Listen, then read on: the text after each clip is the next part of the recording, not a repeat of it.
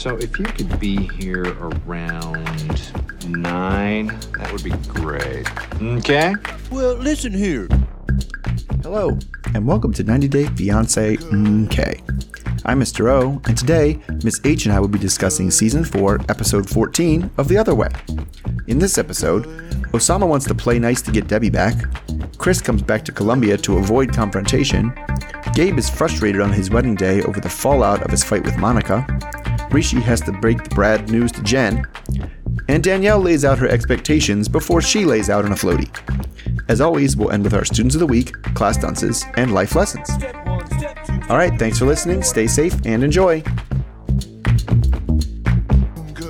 Hello, Mr. O. Hello, Miss H. How are you today? I'm not doing too bad. Getting closer.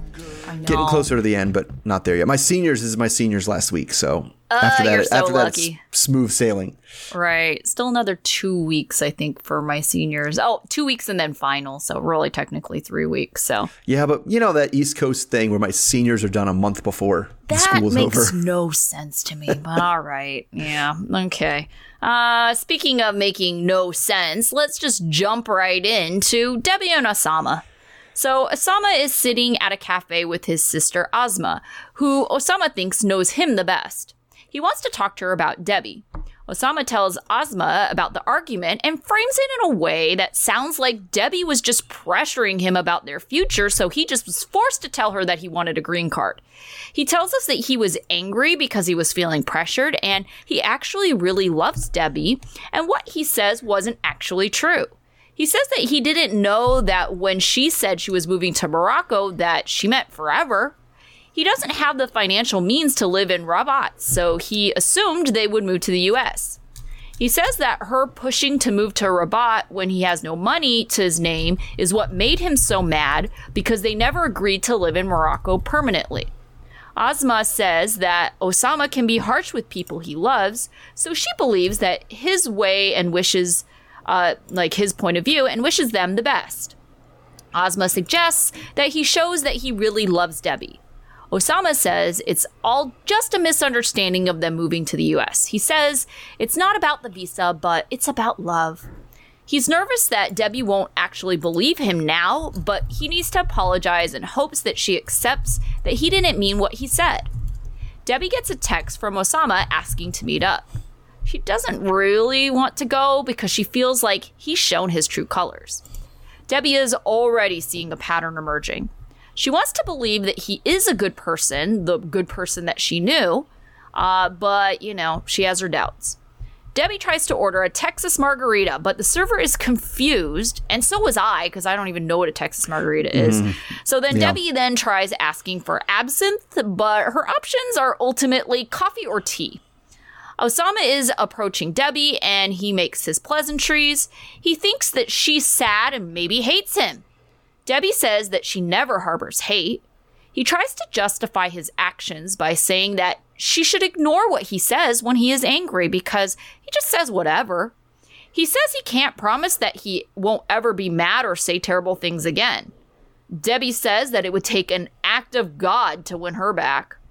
Debbie feels like he's lying about his hidden agenda. She asks him why he didn't tell her about the different plan. Osama says it's pointless because she'll never believe him anyway, so he's just not going to argue it. He then says that she said that they were going to make documents and go to the US. Debbie said, right, maybe to visit her kids in the future. And Osama said, well, that was her mistake. Osama asks her why she's mixing up their marriage with the plan. Debbie says that the love isn't there, and she's happy that she knows that now. She believed in his love, which is why she came, and it was just conditional upon her ability to take him to the U.S. Osama tries to convince her that living in Morocco is a bad investment, and he knows his country, and art is dying there. Debbie is tired of what he has to say, and she's going to move on without him. He just says, okay, as she walks away. Debbie thinks that Osama is her worst nightmare come true. Debbie is packing up to leave. She gives some advice. Don't let your mouth write a check your butt can't cash. Debbie says she's tough old broad and it will take some time before she can trust again. Julian, her son, and Sandy's warnings have become a reality, so she needs to go home with her tail between her legs and come back to reality. Debbie has resolved that she is smarter and wiser, and she will never talk to Osama again. She's not going to hole up, but, she'll try dating again, just cautiously next time. All right, so Osama said a couple of what I thought was conflicting things. Yeah. So what was your take on Osama's side of the story where, you can't listen to anything that I said. Oh, no, it's your fault that, you misunderstood the plan. The plan was always to go to the U.S., but you shouldn't believe that what I said because I was mad. Oh, no. Osama is a liar, from the beginning. Everything he says is a lie. He's not even very good at it. No. She's not even remotely convinced of any of his lies this time. And, I mean, I know that people always kind of conflate and, kind of be lying versus gaslighting. And they're like, what even is gaslighting? And I was like, this is gaslighting. This is when she was like, you never told me. And he was like, well, that was your mistake that you said that. And he was like, no, it's not my mistake. And she was really good at not letting him manipulate her into doubting her own reality. Because he would be like, well, no, the plan was always that we would eventually go to the U.S. and you knew that. And she was like, I did not. That was a lie. I did not know that. Stop it. Right. Right. And we know that he's lying because he said to us in the interview, oh, yeah, I didn't want to tell her the truth because I was afraid that she wouldn't come over or be with me. Right. Right. And I do definitely have a hard time with, when I'm angry, you can't just when I'm angry, I just become. But he's basically. When I'm angry, I just become so blinded with rage that I say things that I don't mean. Not just that I don't mean, that are the opposite of what I mean. I don't even know what I'm saying actually. And it's like, that's your sell. Your sell for you should be with me is because sometimes I get angry and turn into a blind rage monster. And that's the best interpretation I have right now. Yeah, it doesn't sound good. I mean, the one little part that I can appreciate that he said is he's not making any promises that he won't get mad again and he won't say things that he doesn't mean again. I'm like, fair. I appreciate that tiny bit of honesty coming from Osama because, if he was really, I don't know, if he's really a schmoozer like some of these guys are, no, baby, that'll never happen again. I didn't mean that. And then what I appreciate about just them as a couple is that Debbie, it's like, wow, I'm surprised that she is the strong person we always wish people were in this situation where you're like, I'm not believing your bullshit. You could say whatever the hell you want. It's going to take an act of God for me to regain your trust. And we're done. Bye. And it's like, yes, finally, someone who's standing up to their lying, scummy partner and telling them off. Right. I mean, yeah, it definitely was like, wow, Debbie of all people is going to be the person that's going to do this. Okay. I know. Because the other thing I really liked about what Debbie did is at the end, she was having her monologue. She was talking. Did she say this was her last chance at love? No. She was like, well, that didn't work out, but I learned my lesson and I won't make the same mistake again next time. But very much saying there will be a next time. There's going to be somebody else. Yeah, I appreciated that too because, it was interesting because she started off even this season, saying I've been closed off from a relationship for, I think, something like 15 years, right? And so the fact that she was just okay, dating. Yeah, we'll do this again. Just okay, maybe be a little bit more cautious the second time around. You're right. And Debbie is one of the older people that we've seen on this show. So the fact that she's saying that, it's that should be a lesson to everybody else. No one is allowed to say anymore, this is my last chance at love. Yeah, this is that's the we need to bury that trope. But I don't know. The Osama was just as infuriating as he always is from his. Oh God, just the same thing. Well, the other thing is the obvious comeback. He's well, if you have somebody who, when they have time to plan and think out and do and prepare about what they're going to say, they say one thing that sounds great, but then they get a little bit frustrated and they say they get the opposite. I don't know. Maybe it's just me. Maybe it's because I'm not a trusting person. I'm believing angry Osama over the person who has had a chance to actually cool down and how am I going to make this right and rehearse what he's going to say. Like, no, you came out with what you really thought then.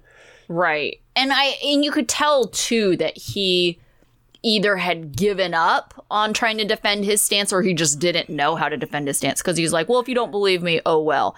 And just like his just smug, well, this is how it is. Yeah, and very condescending way that he went about that. Like, well, if you're not going to believe me, you're not going to believe me. Bye. Like that was super infuriating. You're like, no, I agree with Debbie. Like, not only an act of God, but there needs to be like more of a humble approach to this, and he didn't at all. And it doesn't make it seem like he cares take it or leave it. You could either believe me or not. It's like, okay, you're trying to convince this woman you care about her, but you're blowing it off like, no big deal. You don't have to believe me. And also that it's her fault.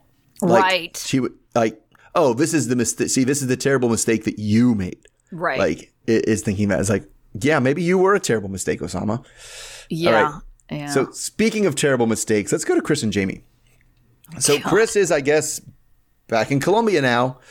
She says she's been away for 5 months and changes her story yet again. I know. When I first heard that, I was like, liar. Why do you keep on changing? You had the motorcycle. You had your bank. You had your meds. Now you're you ran out of money. Yeah, I ran out of money. And now we have to take care of family things for the last month, even though she's been there for 5 months. It's, again, always changing her story. Oh, God. So she kind of knows that things aren't looking great with Jamie, but they want to see each other in person because they do have a lot of things to point out, especially because, when they were gone, they had a bunch of arguments and they cut themselves so deep, is what she said. A lot of things cut deep.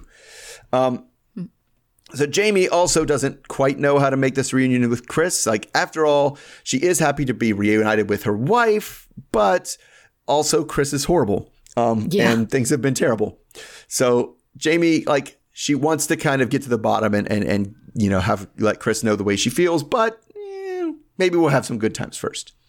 So the good times involve Jamie's apartment and some s'mores because apparently last time Chris was there, Jamie didn't know what s'mores were and didn't know how to make them, and they couldn't get all the things, even though it's only 3 ingredients. So they sit by the fireplace, watch some s'mores, and kind of awkwardly almost kiss. They say it's like kissing a stranger. But apparently things got better later that night because they dressed in, she said a unicorn onesie. And I was like, I need to correct her because that's not what a onesie is. It was like the pajamas, the one piece pajamas, the furry things. It was a unicorn and I forget what Jamie was in. And purple. I don't know. Yeah, it was purple. They danced. It was weird. There was a TikTok and a Snapchat filters going on. It was like, well, if it works for you. Okay. So the next day, they go off to a pool because Chris never wasn't there for Jamie's birthday and she wants to make it up for her and have a birthday celebration. So Jamie's concerned because it's cold outside. And she's like, why are we going to a pool? It's cold outside, but it's an indoor pool. And it ends up being this cool little set up where it's one little kind of a little pool, but a private pool just for the two of them inside this, I don't know, garden house or something with a hot tub. And they jump in the pool and play in the pool and have a lot of fun and then have cake and all kinds of birthday shenanigans. Then it's time. Jamie kind of feels after they get changed back into their clothes, feels it's time to kind of have that conversation with Chris about all the things that have been happening. So Jamie wants to kind of just air all the grievances. She says she feels like she wants to understand Chris's problems, but also feels like she hasn't had a wife since she left and feels ignored. And then Chris, I don't know, this is a new excuse, was I'm a mother first and I have to be a mom. Which I don't know where that came from because both of her kids are because that's what she grown. was claiming. Whatever. This is the new version of the story where she had to stay longer because of her son. Right. And so obviously my kids come before you, which I mean, I do get if it wasn't the 5th different story you've told. Right. So anyway, the other thing that Jamie had an issue with was that when Chris left, she, said, don't worry about the money. And she supposedly was there for the money.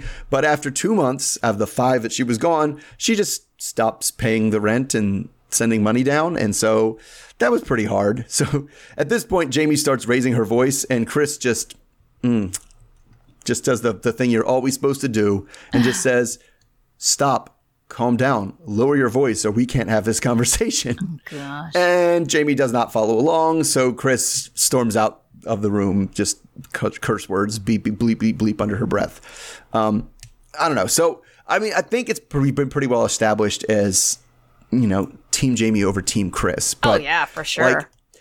I mean, do you think that this was this whole thing at the end with lower your voice when you talk to me was just a deflection because she knew she was in the wrong? Oh, yeah, absolutely. I think it's got to be so difficult for Jamie because I feel like I've dealt with people like Chris. It's like for sure. You want to get information out of them, right? You want to know the truth. But at the same time, you got to like attract bees with honey kind of situation. So the fact that she can't bring up this argument when she first sees her, right? And so instead you have to have like this awkwardness. And Chris is like feeling it out too. Like, how mad is this person at me, right? And the moment Jamie is going to act mad, she's out. And so that's why Jamie has to almost like walk on eggshells, like pretending that things are okay.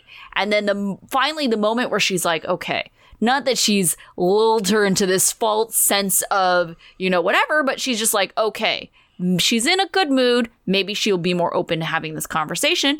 I didn't think that Jamie was yelling at her. Was she getting very excited because she, was upset? Absolutely. Because it was just her talking fast. That was really what it is. And being like, right. no.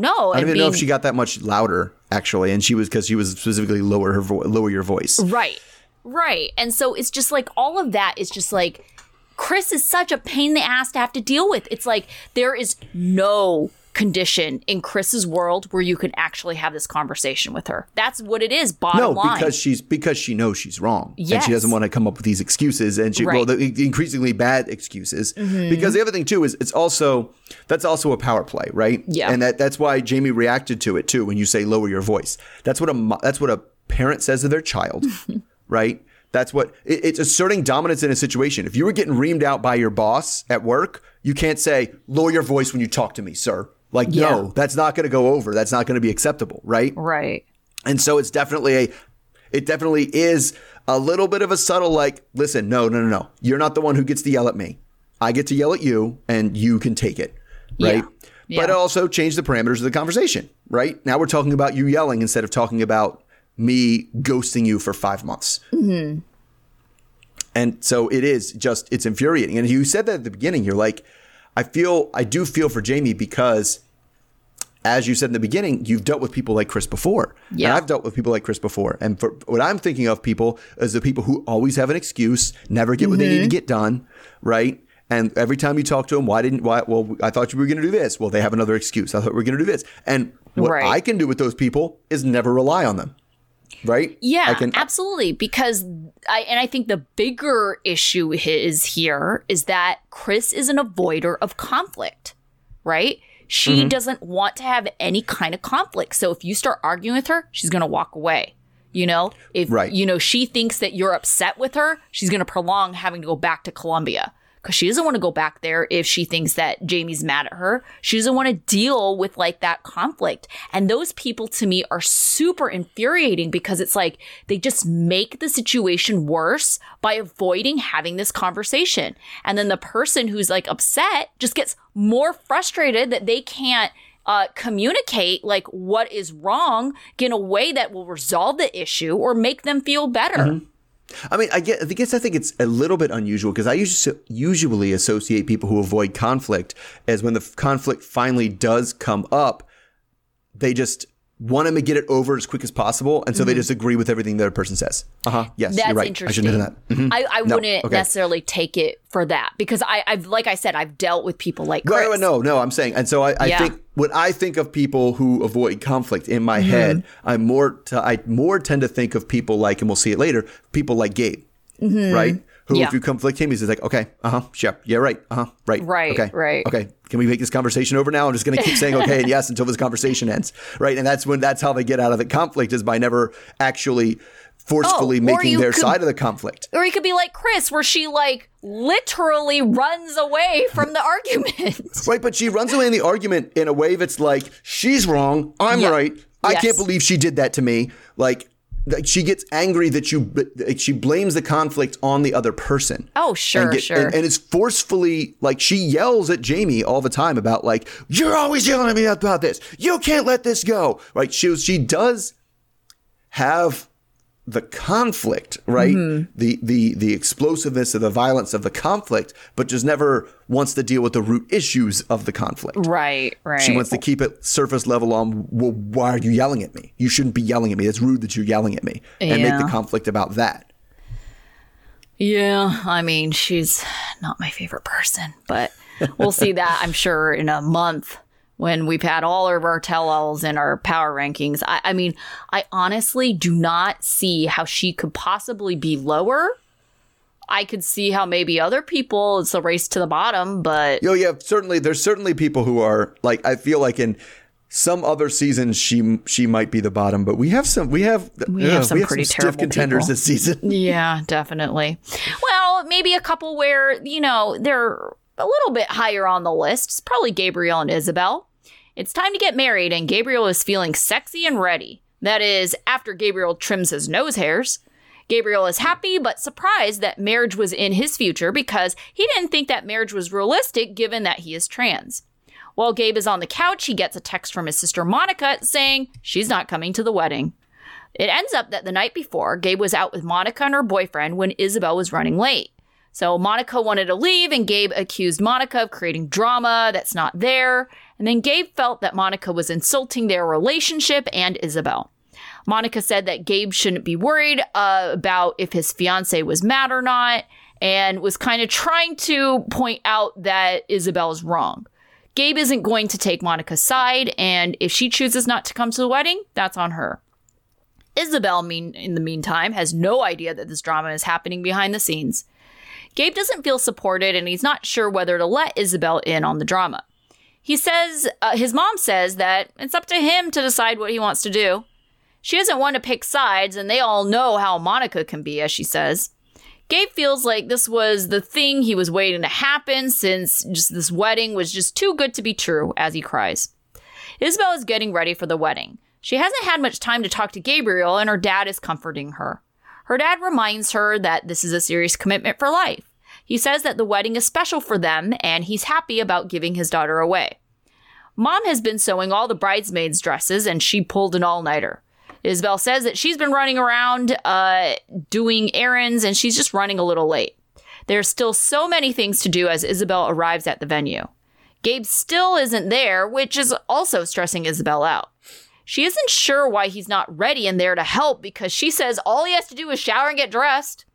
She then sees a message saying that he's running late, but it doesn't offer an explanation. Isabel doesn't get what is taking Gabriel so long, so now she's getting mad. Gabe, in the meantime, is crying over, Monica and all this drama. All right. So how bad of an argument do you think you really have to get in with someone that is supposedly your best friend, at least from Monica's perspective, to not go to their wedding? Especially if this argument happened the night before. I literally can't imagine it. Like, right. They would have to have stabbed me or something. Like, there would have to be physical violence involved. Like, for me to be like, because I can't go to your wedding now. Like, but just to be like, oh, like.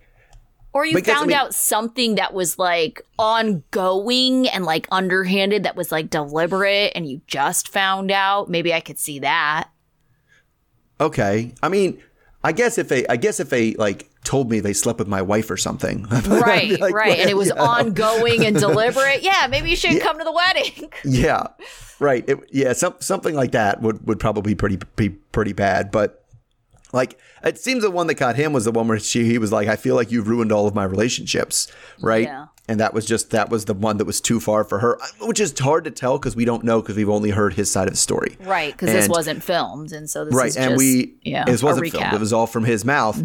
And he's not always the best at recapturing all the details of things. Right. As we've seen the way he explains like things that we've seen on camera to other people. And I was like, I feel like you could have done that better and left in some important context that would have made it make more sense. But okay, you go with that. Yeah. So, yeah. I feel like she's overreacting like a lot. But I also feel like, the way he's talked about Monica and even him himself, like it's who's going to kind of cave in, swallow their pride and be like, all right, I'll come for the sake of the wedding. Yeah. But I mean, I feel bad mostly for Isabel that she's like, has to do everything because he's laying face down in a bed. I know, right? Like, that's the part I don't get because, yes, I don't know how bad of a fight and what kind of things I have to find out to not want to come to a wedding. I also don't know on the other side how much it would have to be, how bad it would have to be to leave my wife high and dry to do everything for the wedding in an hour and a half. Like, that seems like ridiculous. Not to even tell her like what's going on and just be like, I'll be late. And she's like, where is he? What's going on? I'm making all the like things. And so that seemed a bit dramatic for my taste. Yeah, definitely. Yeah, I mean, do you think Monica is going to do the last minute show up? Yes. Yeah. To me, the way he talks about Monica and from what we've seen about Monica is I don't think she likes it when it's not the Monica show. Yeah. And this is a way to make it the Monica show. Yeah. Right. And this is to overreact and fret to not come to the wedding over blah, blah, blah. And, now everybody's worried about Monica. Oh, what's Monica going to do? And she didn't like that. Yeah, that makes a lot of sense. I also kind of feel like if this is really your best friend, like there's nothing life ruining about what was said in this argument. No, for sure. For sure. I mean, I think it's weird that she keeps going back to you're afraid of Isabel. Like, he was like, hey, can you guys stick around a little bit? Because Isabel is just done with the chores and she's going to come over. And she's like, I don't understand why you're not with somebody that you're afraid of. It's like, what? I don't know. That seems like a non sequitur to me. How do we get from here to there? Right. Plus, I mean, in all that we've seen, it doesn't seem like Gabe's scared of Isabel. No, I mean, it definitely seems like he's scared of Monica. Yeah. Yeah, exactly. I would say it's the opposite. Exactly. Yeah. Definitely scared of Monica. All right. So going to people who are also scared of their family. Let's talk Jen and Rishi. So we start off with Jen and her friends in a hotel room, kind of talking things over about what happened last time. They're all very self-satisfied that the meeting went so well. And the engagement announcement was received so greatly. They should have just done this a long time ago. Me for coming up with this idea of intervening and doing this thing. Yeah. So now we're going to go get sorries because that's the thing. And because Jen hasn't had a chance to talk to Rishi yet since that happened. So Rishi eventually comes over and,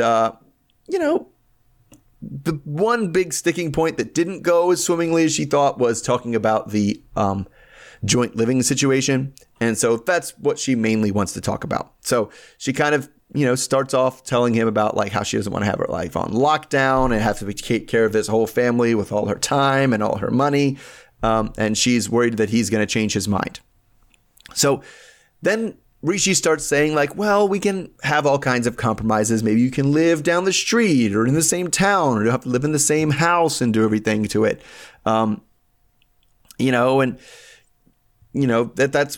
Says that's what the family was talking about. So she says that feels like a prison, like still like it's personal, but he's like, yeah, but my family really can't live without me. And, so anyway, Jen is worried that Rishi is just not serious about this and that there's no way that his family will even accept that her living down the street or in the same town.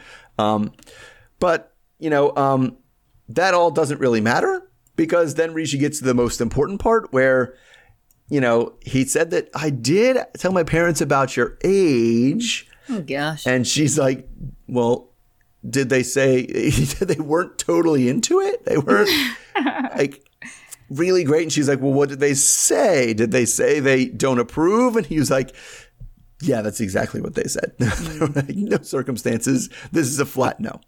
Zun calls this ridiculous and seems shocked. So Rishi says that his parents' change of heart, like it came right away as soon as he told them the age, and it just became a no. So Jen is upset, not so much at the family, but at Rishi, because she's like, this is all conversations you should have had before you proposed to me. Like, will I be allowed to marry this woman? Should have been handled before we proposed. So what are we doing here? You should stop wasting my time. She even goes so far as to take off her engagement ring, but saying she's not going to be in a relationship for a man who's not going to stand up for her. But, you know, and said that he would choose. And she said that he told her he would choose her over his parents. But then we get an interview to the cameras and he's like, no, I will always choose my family. Like between the two of them, like 100%. Yeah. I'm not going to he said, I'm not going to lose my family, but also I'm not ready to lose Jen. It's like, well, sorry, buddy, you got two choices here. So Rishi thinks he can smooth this whole thing over if he just has more time, which just kind of infuriates Jen, who's just like, you've asked for more time for 3 years. Like it's done. You've had your time. And then says they probably shouldn't be together. So she says it's not going to work out. And she asks him to leave. And then they say sorry to each other. And he kind of hangs out like a sad puppy for too long. Like she said leave, but he's still like, oh, it's hard. And I'm sorry. And so anyway, Jen finally says, no, seriously, you need to leave. You have to get out of here. I need some time to myself. So, you know, she talks about how she kind of wishes things worked out. But now that she's looking at it, she kind of says that realizes that them being together wasn't realistic. So she cries about how she'll always love Rishi, but it just still wasn't going to work. So even though she's pretty much set. She's like not even thinking it. At the end, she says she's leaving India. She's going home, broken heart, you know, but at least we tried. So this seems like person number 2 that was like, actually, no, we're broken up now. And this one seemed pretty convincing to me that it's gonna stick. Yeah, I mean, I don't know. I think the only way it wouldn't stick is if Rishi's family was on board with it all of a sudden. Right. But I don't see that happening because... No, because it's going to be... if he tries, well, let's try it again, baby. She's going to be like, what did your mom say? Right, like, exactly. Yeah. So, because if your mom didn't say anything different, then nothing has changed. So right. So I just don't see this getting back together again. But I do feel like the love is there. And so it is kind of sad that, you know, these other situations are preventing them from really pursuing a relationship. But I don't think those conditions are going to change. And so, yeah, I think this one's going to stick as well. You're right. Mm-hmm.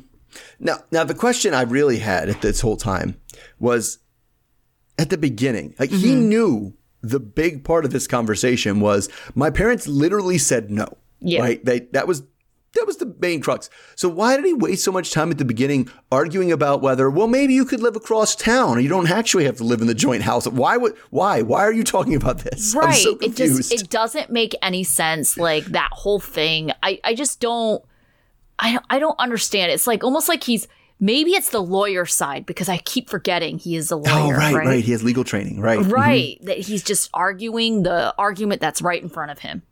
Right. And so, like, not necessarily thinking of the big picture, but I gotta, put off the side of the argument. So. Yeah. Well, I mean, that would be. I would be like, well, maybe we don't have to worry about this because I do have something else to tell you.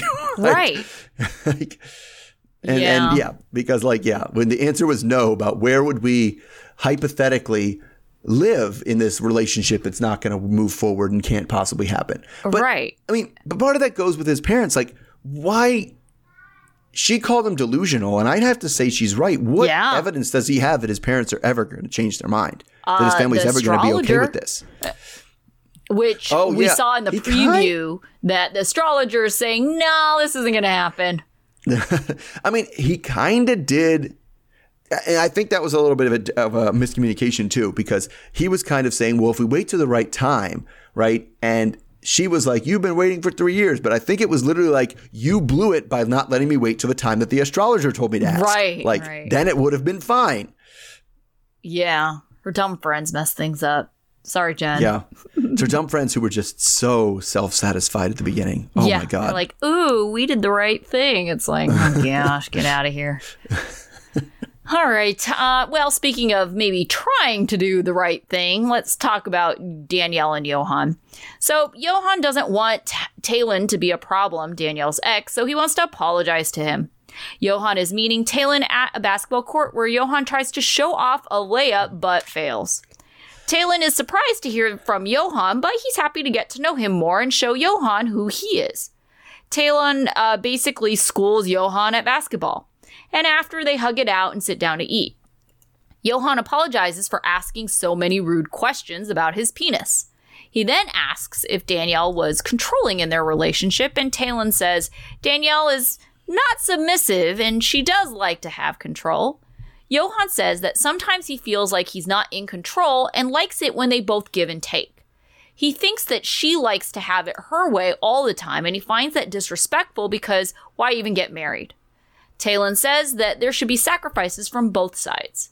Johan tells us that he's tired of making changes and sacrifices. Talon doesn't think that Danielle will change for anyone, and Johan insists that if she wants to make it work, she's going to have to change. Later, Danielle and Johan want to have a serious talk about their relationship. Danielle says that there have been troubles for no reason, she thinks. Johan says that he likes Talon, and Danielle hopes that Johan doesn't treat all her friends the same way initially. Danielle demands an apology since, he eventually concedes that Talon's a good guy.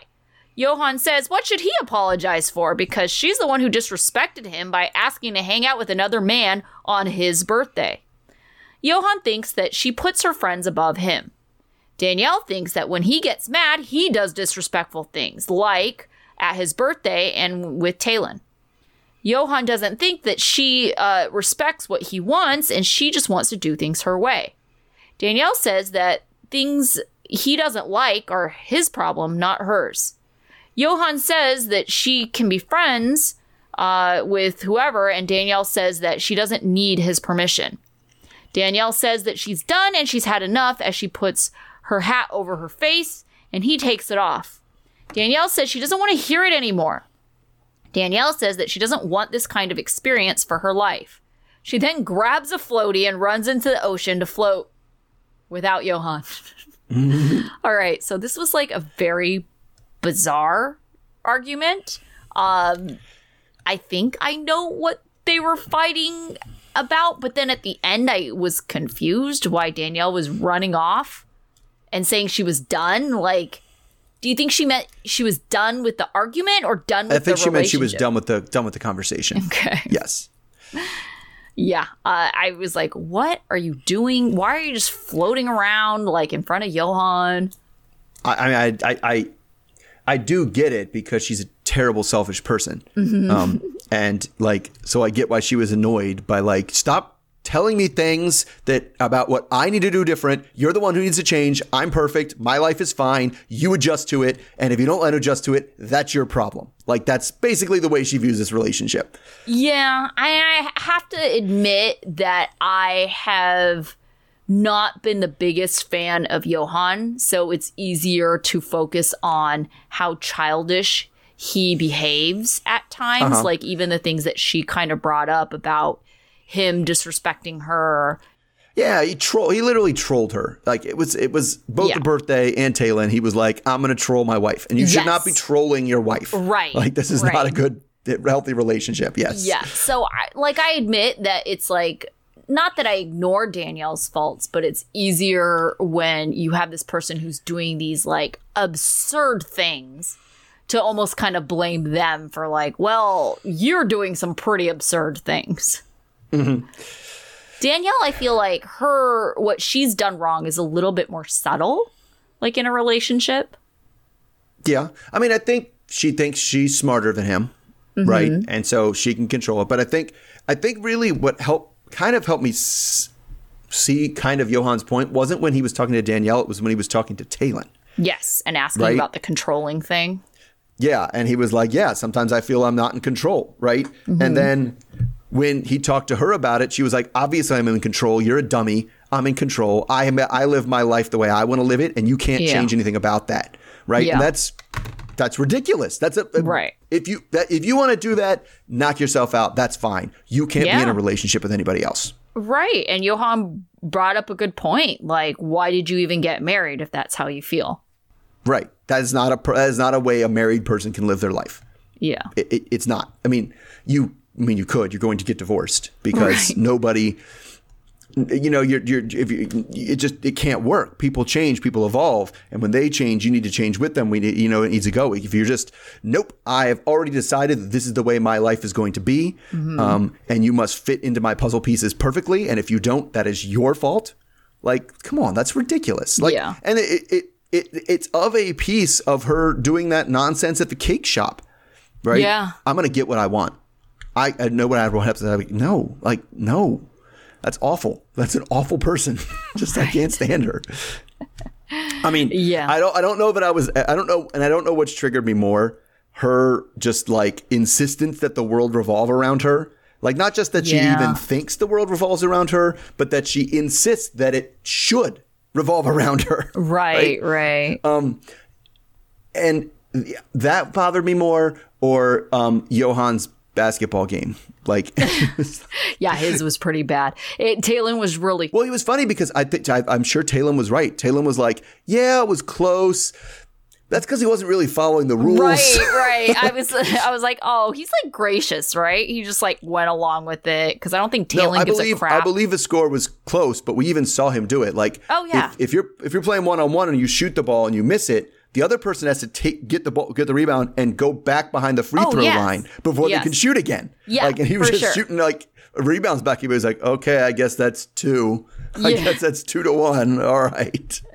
Well, that's what I was saying. Like, Talon was being pretty gracious because I don't think he really cares, right? But Johan probably takes that as like a point of pride, especially because he sees like Talon as being a professional basketball player.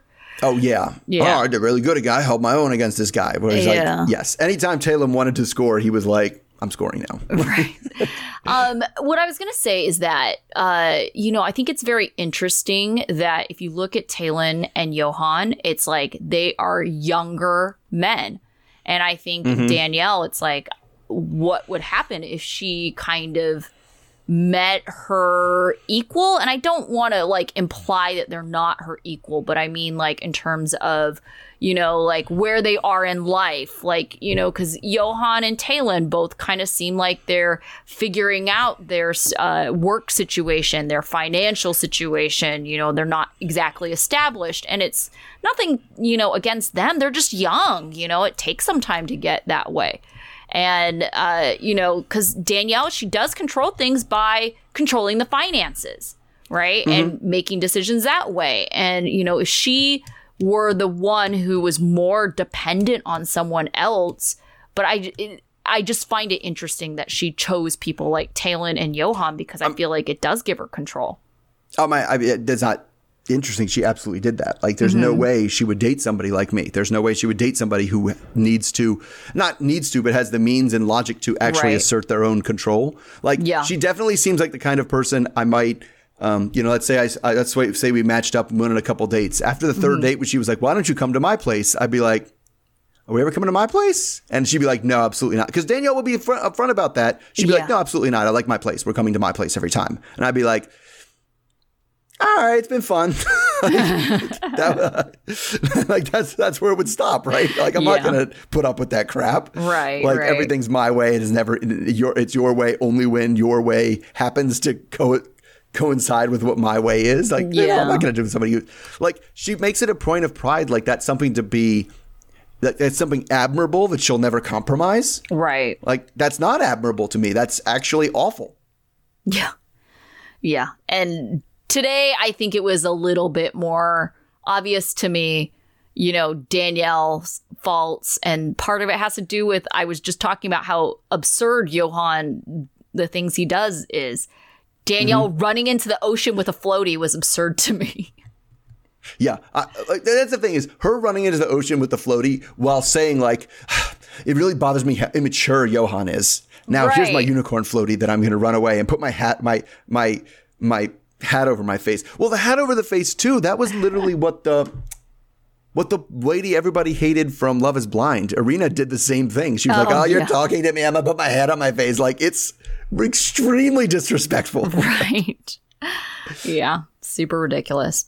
All right, so we didn't hear from Nicole and Mahmoud, and so out of the group we saw this week, student of the week. I know it's a little harder to come by. I said around. Debbie. Okay, mine was Debbie too, but I feel like hers was glaringly obvious. Everybody else was like, meh. Yeah, I mean, Debbie was good. I was like, good for Yeah. Debbie. Like, that is how you should handle that situation. Exactly. Like, you probably shouldn't have been in that situation in the first place, but given that we're here, you did the right thing. Right. Okay, so then maybe a lot harder, Dunce. I said Danielle. Okay. Like, that just her entire thing. Like, and I feel like we've seen it from her. And I didn't watch the Love in Paradise or whatever. So this is the season's the first time I met her. And I feel like at this point in this season, it's the first time she's truly articulated exactly how she wants this relationship to go and exactly how she thinks the world should work. Yeah. And that was like, it's kind of, we've seen flashes of it before, and now she just like laid it all out. And I was like, that's disgusting. That's gross. I don't like you. Right. I am going to go with Chris, even though Danielle is very deserving of it this week. Yeah. Can't deny Chris either, for sure. Right. But Chris just like almost like running away, like la la la, I don't want to hear it, la la la la, and then just lying, like all the lying and just it being awkward because she doesn't want to confront like the elephant in the room. She just wants everything to be happy time, and it's just like making up another excuse why she didn't come back. It's just like, you're just not believable at this point.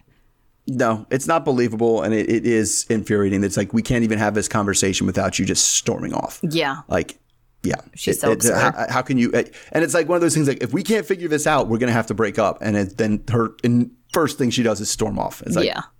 Okay, well, not leaving it much there. Okay, bye. Yeah, basically. Yeah. Okay, what about your life lesson?